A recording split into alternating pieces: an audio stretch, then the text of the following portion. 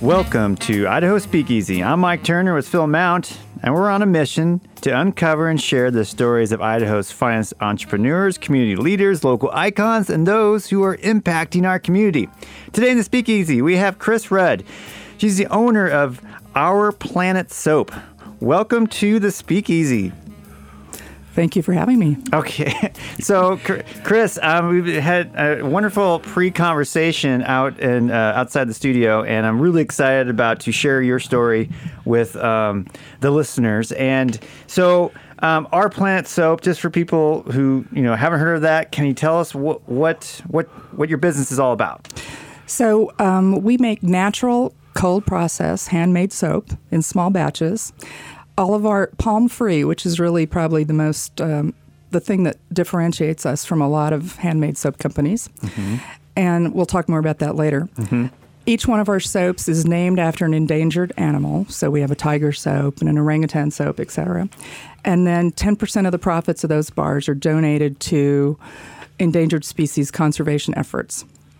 Okay. Yes. And wow. So you mentioned a couple of things there that I didn't understand, like cold process and the palm oil thing. Okay, so anyway, explain those two parts. Right. So palm oil, I started making soap about 5 or 6 years ago in my kitchen. And if you picked up a book on how to make soap, it was all pretty much made with palm oil, which surprised me because I grew up a lot in the south of France. My mom is French, and we historically, soap there for thousands of years has been made with olive oil and seawater. It was a pretty basic recipe, and it's very gentle on the skin. And so all I had to do was a little Googling as to palm oil and what the heck is palm oil and what the sort of devastation that it was causing in mostly Malaysia and Indonesia, chopping down the rainforests, and that's the only place where the orangutans live, so the orangutans are going extinct. So it's pretty horrifying, and I thought, well, geez, they've been making soap for thousands of years with olive oil. I'm sure I can figure out how to do this. I'm happy to say that in the last couple of years, more and more people know the problems about palm oil. When I say palm oil, they go, oh, yeah, I know what that is. Yeah. So that's what I do, is I make palm oil-free soap. Okay. Now, the problem for me as a soap maker is that I pay about 2 to 3 times more for olive oil than you do for palm oil. Right. I mean, palm oil is in half of the products you buy in the grocery store. It's a very stable oil, so it's in processed foods. It makes very hard, bubbly soap, even though it's probably a little bit harsher on your skin than olive oil. It's in biofuel. I mean, it's a very productive oil per acre. So in the last probably 20 years, it has kind of taken over the planet, and because it's popular, we're losing a lot of rainforests and all the problems that go with that. Right, because palm oil can be grown mostly only in tropical areas, right? Right, so it's originally from Africa. I was surprised to learn that, but it grew a lot better in Indonesia and Malaysia. Indonesia, I think, makes 80 or 90% of the palm oil right now. Although it's spreading to South America, but it needs to be in a tropical rainforest kind of area. Yeah. Okay. Now, meanwhile, typical soap, yes, right, that you go to the grocery store, you buy a bar of soap, mm-hmm, that's not made from olive oil or palm oil or anything else typically, right? Well, I would say the typical bar that you pick up at the grocery store, most of it, if you'll notice, doesn't actually say soap on it. It'll say body bar, or that shower gel, Irish Spring shower gel that you pick up is body gel. It doesn't say soap because it's not actually technically soap. It's kind of a chemical process. If you read the ingredients, it has all these names that you can't pronounce. You don't know what they are. Right. So first you have to know that is. Okay. There are actual real soap now that you can buy, but most of them are made out of palm oil, and they're made in a commercial process. Okay. Which, this is my soap nerddom coming out now. Yeah, it leads me back to your question about cold process, which is a commercial process. It gives you a really hard bar that a lot of times they call it triple milled soap. And it's pretty. They can shape it into pretty molds and stuff like that, and it lasts a really long time, but it's got all of the glycerin and good stuff squeezed out of it. Cold process is more like home cooking. I mean, in the old days, they used to boil soap. I don't know if you ever used to go to like a Renaissance fair, and there'd be these big tubs of, they'd call it lye soap, and it was, they'd boil it for a couple of days. Nowadays, I make it at room temperature. I don't boil anything, so I'm treating all of those expensive oils and things I put in there gently, and it forms a chemical process, the lye and the oils, and you get a cold process soap. Okay, interesting. So I recall that back when most soaps were actually made of animal tallow. And a lot of them still are, and there's a lot of good reasons to do that. I try not to eat a lot of animals myself, and that's a personal choice. But we have a lot of byproduct from the meat industry, so tallow and lard actually make really good soap. Okay. I've chosen not to do that. Okay. But as long as we've got that byproduct, why throw it away? We might as well make soap out of it. Sure. Right. And then I'm really fascinated by, I'm actually holding a couple bars of your soap, and you have things like polar bears and orangutans, things like that. Mm-hmm. So how did this kind of concept, or why these endangered animals? Why? Yeah. So tell us about that. Big why. Yeah. Well, it really was early on in my soap making process when I learned about palm oil, and I thought a lot of my friends saw me making soap, and a lot of people make soap. A lot of people make great soap in their kitchen. And so from an entrepreneurial viewpoint, I was figuring, how do I differentiate myself from everyone else who's making great soap? First was the palm oil, as I decided to not use palm oil, and that was a major step. But also, I thought, when I learned about palm oil, I thought, well, what if I was to make soap without palm oil and call it orangutan soap, and then donate some profits to orangutan conservation? That seemed like an obvious jumping off point, which then led me to everything else. I thought, well, geez, there's a lot of, most animals are either nearly on the extinction list or they're severely endangered. I think we've lost 60% of all wild animals on the planet in the last 30, 40 years. So it's a bigger issue than just orangutans or Asian rhinos, for example. So. Yeah. If you're just tuning in, we're speaking with Chris Rudd. She is the owner-founder of Our Planet Soap. And so, Chris, so this is a really cool idea. I love when I see businesses try to not only, you're a startup, right, which is interesting in itself, and you're local, right, and you're trying to do this, this cool new business. And I'm glad you think it's cool. Well, I think some people start in the garage. You start in your kitchen, right? And you're expanding out beyond that. Yes. And we get to speak with you here in studio because you're homegrown here. And so I like that. But the startup stuff I think is really cool. But what I think where you've really exceeded so many common levels is taking it so many steps further with this idea of doing, building a business, trying to build it smart so it can survive, but also try to solve problems along the way, right, through your passions or through things that, just by clever business practices and a lot of heart and passion. Yes. Yes. And so it's all entrepreneurs know that you work 7 days a week. Yes. Yeah. And so let's talk about, because this is quite the endeavor. So let's talk about backstory. Well, what kind of led you up to this point of taking on this new endeavor? Right. Well, I'm a person that likes to make things. I'm a maker. And I think other people that like to make things, builders, carpenters, artists, you can just make stuff, but then eventually you have to sell your stuff. Unless you're independently wealthy and you have unlimited storage space, if you're a maker, you need to become an entrepreneur and sell your stuff. So it's not so much that I think of myself as that I want to be an entrepreneur or a business owner, but I want to make my stuff.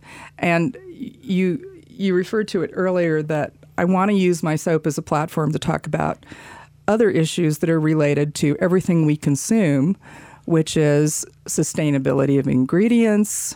You notice I don't wrap my soap in any plastic or anything. It's in 100% post-consumer recycled cardboard box with a removable paper label. A lot of soap makers shrink wrap their soap or other things. So I look at it holistically, and I don't want to lay any guilt on anybody, but if you have, say you have my Tiger Bar and you're in the shower every morning, maybe you can take 5 minutes while you're showering to say, gee, what could I do today that would make me a better sort of planetary citizen? Maybe I won't buy a bottle of water in a plastic bottle. Or maybe, it's just that way after, hundreds of showers, maybe you've changed a habit. Right. So I want people to think about that when they're using my soap. And what I like what you're doing is that you're giving people the option to know that you can buy this soap or this other soap, which is made by these other products, which may be causing a problem that you feel, that you're worried about. But there may not be until your product comes along and others like it. It's like you don't know there are alternatives. Right. Right. And so just by giving them the choice of buying your soap, you've won a lot of battles, I think. So, I've had a lot of people tell me in the last few weeks that they were going to, we won't name them, but a few nice grocery stores, upper-end grocery stores in Boise, and buying handmade soap. And now they've started reading labels, and they go, oh my gosh, it's mostly palm oil. They didn't realize that. Yeah. And so, again, palm oil is very versatile. It's inexpensive. It does a lot of great things. It supports small farmers in areas that need money. Yeah. I don't feel that, by a small soap company deciding to not use palm oil, that I'm hurting anybody by not using it. It's used in huge industries, so I don't think that's an issue. Yeah. But I want people to be able to say, okay, I can make a choice between a palm oil soap or non-palm oil soap, or, and I haven't even got on the issue of chemicals, about a soap that's mostly just chemicals or a soap that's a natural soap. Yeah, you hit on that earlier, most of these things on the shelf are not even soap. Well, that's true. And I think the example that really sticks in people's heads is drug patches or like nicotine patches. We stick them on our skin, and then the drugs from that patch go straight into your bloodstream. So people think, oh, whatever I wash my skin with is not going to be absorbed in my body. Well, it is, actually. So that's another choice I think people have to make. You just kind of freaked me out a little bit. I know. I'll stop now. I won't scare you any further. EWG.org is a great place to go check the safety rating of chemicals. So you can, whatever you buy, flip it over, type in those long chemical names, and then EWG will tell you whether they're safe or not. Since you're really knowledgeable on this, I might as well just get some more facts. Oh dear, from you. I'm not a chemist. I want to say, but so is it the same thing with shampoo and things like that? Oh, of course. Okay. I make a shampoo bar. Okay. A bar, shampoo bar. A shampoo bar and a conditioner bar. I want everyone to get all the plastic bottles out of their bathroom. Oh, okay. Right. Okay. Right. And plus, when you travel, it doesn't leak. Okay, when you buy a shampoo bottle, it's like 98% water. So you're paying for water, and then you got to lug water around. So I'm going to ask the question that most naive people like me are thinking right now. How do you, do you shampoo your hair with a bar? Is that much different? Or? I know. I don't know why people find that so difficult. Yeah, right. Well, it's because we've never done it. Yes, it's always coming out of the plastic bottle. Actually, I will. To be truthful, I make all my soaps could actually be used on your hair. Okay. People have short hair. A lot of guys. I have short hair now, so I mean, you can kind of use it everywhere. That sounds very minimalist. I like it. It's very minimalist. Okay. I do say the shampoo bars tend to have less oil in them because a lot of people's hair doesn't need to be that oily. So that's maybe the difference between those two things. But that's very cool. Yeah. So let me ask a question about other ingredients, right? So if you use olive oil, is there a reason olive oil, or do you use other kinds of oils as well? Oh, that's like a soap nerd's ultimate question. Yeah. I mean, so what you learn when you're making soap is that I use lots of different oils. Okay. I use an olive oil base that I infuse with healing plants, and that's one of my secrets to how people always say you're your from the soap south feels of France, so so I'm guessing lavender comes in here at some Well, point. I use lavender essential oil for sure as a scent, but there's really sort of ugly plants that people have used for thousands of years to heal wounds, like plantain is one of my favorites, or comfrey is a plant that looks like a weed. In fact, sometimes it's growing out in the field. But that actually is really anti-inflammatory for the skin and soothes it. So I infuse my olive oils with all of my plants. Okay. And then other oils that I tend to use regularly, I use coconut oil, castor oil, I use shea butter, cocoa butter, all these things. And each one of those oils has a different profile. And so olive oil makes really soft soap, but it would never bubble. Okay. for example. All right. Coconut oil makes really bubbly soap, but man, it's really harsh on your skin. So the key, and this is what the creative part comes in, is taking all these ingredients and crafting what you consider to be the perfect soap. All right. Just slightly bubbly enough, moisturizing enough, all those things. That's the secret. So I'm just thinking about other kind of like oils that I have in my kitchen. I have You could. canola oil or peanut oil. You could. Yeah. I mean, canola oil I don't like the way it's processed. If you read about how canola oil is made, first of all, a lot of canola oil is GMO, which I stay away from. And it's also processed with hexane, so it's kind of filtered through a chemical, and then they take up the remaining oil from that.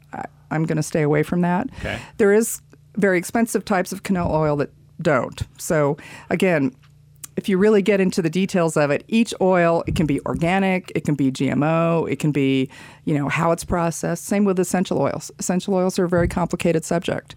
They're made in different ways. And that all goes into the creativity and how much expense you want to put into your ingredients and stuff like that. So You are a soap nerd. Oh yeah, listen, I use a lot of stuff from the kitchen. So I use for natural colors like turmeric, which is like an Indian food. Yeah. Makes beautiful yellow in soap. Yeah. And turmeric is also an anti-inflammatory for the skin. So it's a really great ingredient to put in your soap. I use lots of sea salt. Sugar makes soap bubbly. I use clays because clays are an ancient way of exfoliating our skin. It's a very so I use lots of different clays for how it treats your skin and what color it is. And oh my gosh, it's endless. Okay. Yeah. It's endless and really exciting. Well, and what I get excited about as well is when a business owner kind of takes on this new role of, you're being very conscious with the product that you're making about what's in it and how it impacts not just the person who's using it, but the planet. And that's really awesome. But then you've taken it another step further and you're donating 10%. That's a huge chunk. There's not that much margins in. No. and It's a little scary in 2018, I have to be honest. Yes. Right. It's it's a huge deal. Yeah. And so I think that's a really an awesome. You're an awesome case study for I think other people to learn from. Even I know you're just still ramping up and you're still getting now just going to the point of getting the word out and spreading. Right. And I know that can be a really scary time for an entrepreneur. How's that going? Are you this isn't your first business, right? Right. Okay. I had another business beforehand back 20 years ago. I was importing Italian pigments, and a lot of people in Boise used to know me as the color lady or the pigment lady. Again, it was a business that combined natural materials, sort of organic, original materials, and me doing the hard work of making a modern product the old-fashioned way. I just love that. Yeah. That's kind of the perfect situation for me is to have that creativity of doing that, making it into a usable product. So I like that combination of things. So here I am again. Yes. But yeah, we're slowly getting the word out. We're brand new. Our website went live a month ago, so it's really new. Yeah. When I had this idea 3 years ago. This was a really long time that I've been thinking about this. Maybe too long if you're trying to launch a new business. But so far, I was still the only one that had the brand concept to do it. But my plan was to really be able to make the best soap that I can make. That really, I think nobody makes better soap. Some people make great soap, but I don't think anyone makes better soap than me. So that was primary. It can't just be a branding concept. Yeah. It had to be about a really great product. And soap is a hard sell. People kind of go, oh, that's everywhere. Soap is soap. Yeah. I won't mention any names, but there are lots of people who are probably listening right now who had me shove little pieces of soap at them over the past few years, and they kind of go, oh, I'll put that in a drawer. I won't use it. How good could it be? And then they try it. And if I can get them to for a couple of weeks, take everything else out of the shower and just use natural, they're amazed at how, little problems that they thought was just normal. Oh, it's Idaho. It's dry. My skin's itchy. How that goes away when they stop using chemicals. So the idea was to have the best product and then really to do something that I'm passionate about. And it's kind of, I feel it's a little selfish because I'm learning so much about deforestation and climate change and endangered species and all these things that I'm really interested in. I'm hoping to do interviews with people who work in those fields. And so as I learn more, I can help educate my customers more about these issues and why should they care. Yeah. Why should we care that orangutans go extinct? Yeah. I mean, most people, I think that. They go, yeah, that would be sad, but do we care? It's important. It really is. I mean, you talk about biodiversity and how ecosystems, everything works. I just read that 50% of the insects in Central America have disappeared. Really? They're gone. It's from chemicals. It's from all Sure. sorts of things. Climate change is affecting temperatures, and animals don't, unless they can migrate, they don't necessarily can't, adapt to climate changes where they live, but also all the chemicals and fertilizers. So, there's animals that live on those insects, and then so it's a chain. So it makes a difference. So what do you have a vision of what you're hoping to do? I mean, obviously you're ramping up, but I love to. Let me just back up one step though, and just compliment you on something you said about, because I think a lot of times people come up with an idea for a business and they're thinking, "Yep, I can make money doing that. What's wrong with that?" And the goal is, all right, this can make money. Let's move forward with You that. just advertise the heck out of it. Yeah, or and whatever. Trick people into buying your maybe product. it's the best product, maybe it's not. Yeah. But they're like, Yeah. yeah, I can see a way to sell that. Yeah. And what I love what you said is like, no, I want it to be the best, and that's going to take me a while to figure out. So I'm gonna be in my kitchen figuring this out, and if I'm whether it takes 1 or 2 years, I'm going to figure it out. And then 4 years. 4 years. Okay. So I mean, but you have the swagger about it because you've worked on it for so long and you know it's good because you put the time in, and you did your homework, and you did all the testing, and now you have a product you're really super proud about, and you're doing something really cool with it. So I'm just like, whoa. That's awesome. It gets even nerdier than that because, for example, my elephant soap, which is unscented, because elephants are delicate creatures. They really are. All right. Has a little activated charcoal, which detoxes your skin, but it makes it gray. So it kind of looks like a little elephantine air is what I call it. But I also put in marula oil, which is like a really new, in the beauty world, marula oil is really hot. Marula oil comes from a tree called the elephant tree. So that's why I put it in the elephant bar. All right. So that's for the soapy fans. Yeah. Each product has been designed after that animal. So as you talk about, this company startup, I'm also thinking about, two companies that turn of the last century, started much the same way and became enormous making the same product. And so I'm thinking Colgate-Palmolive and Procter & Gamble. Right. Right? Right. And I mean, you think about the origins of Ivory soap.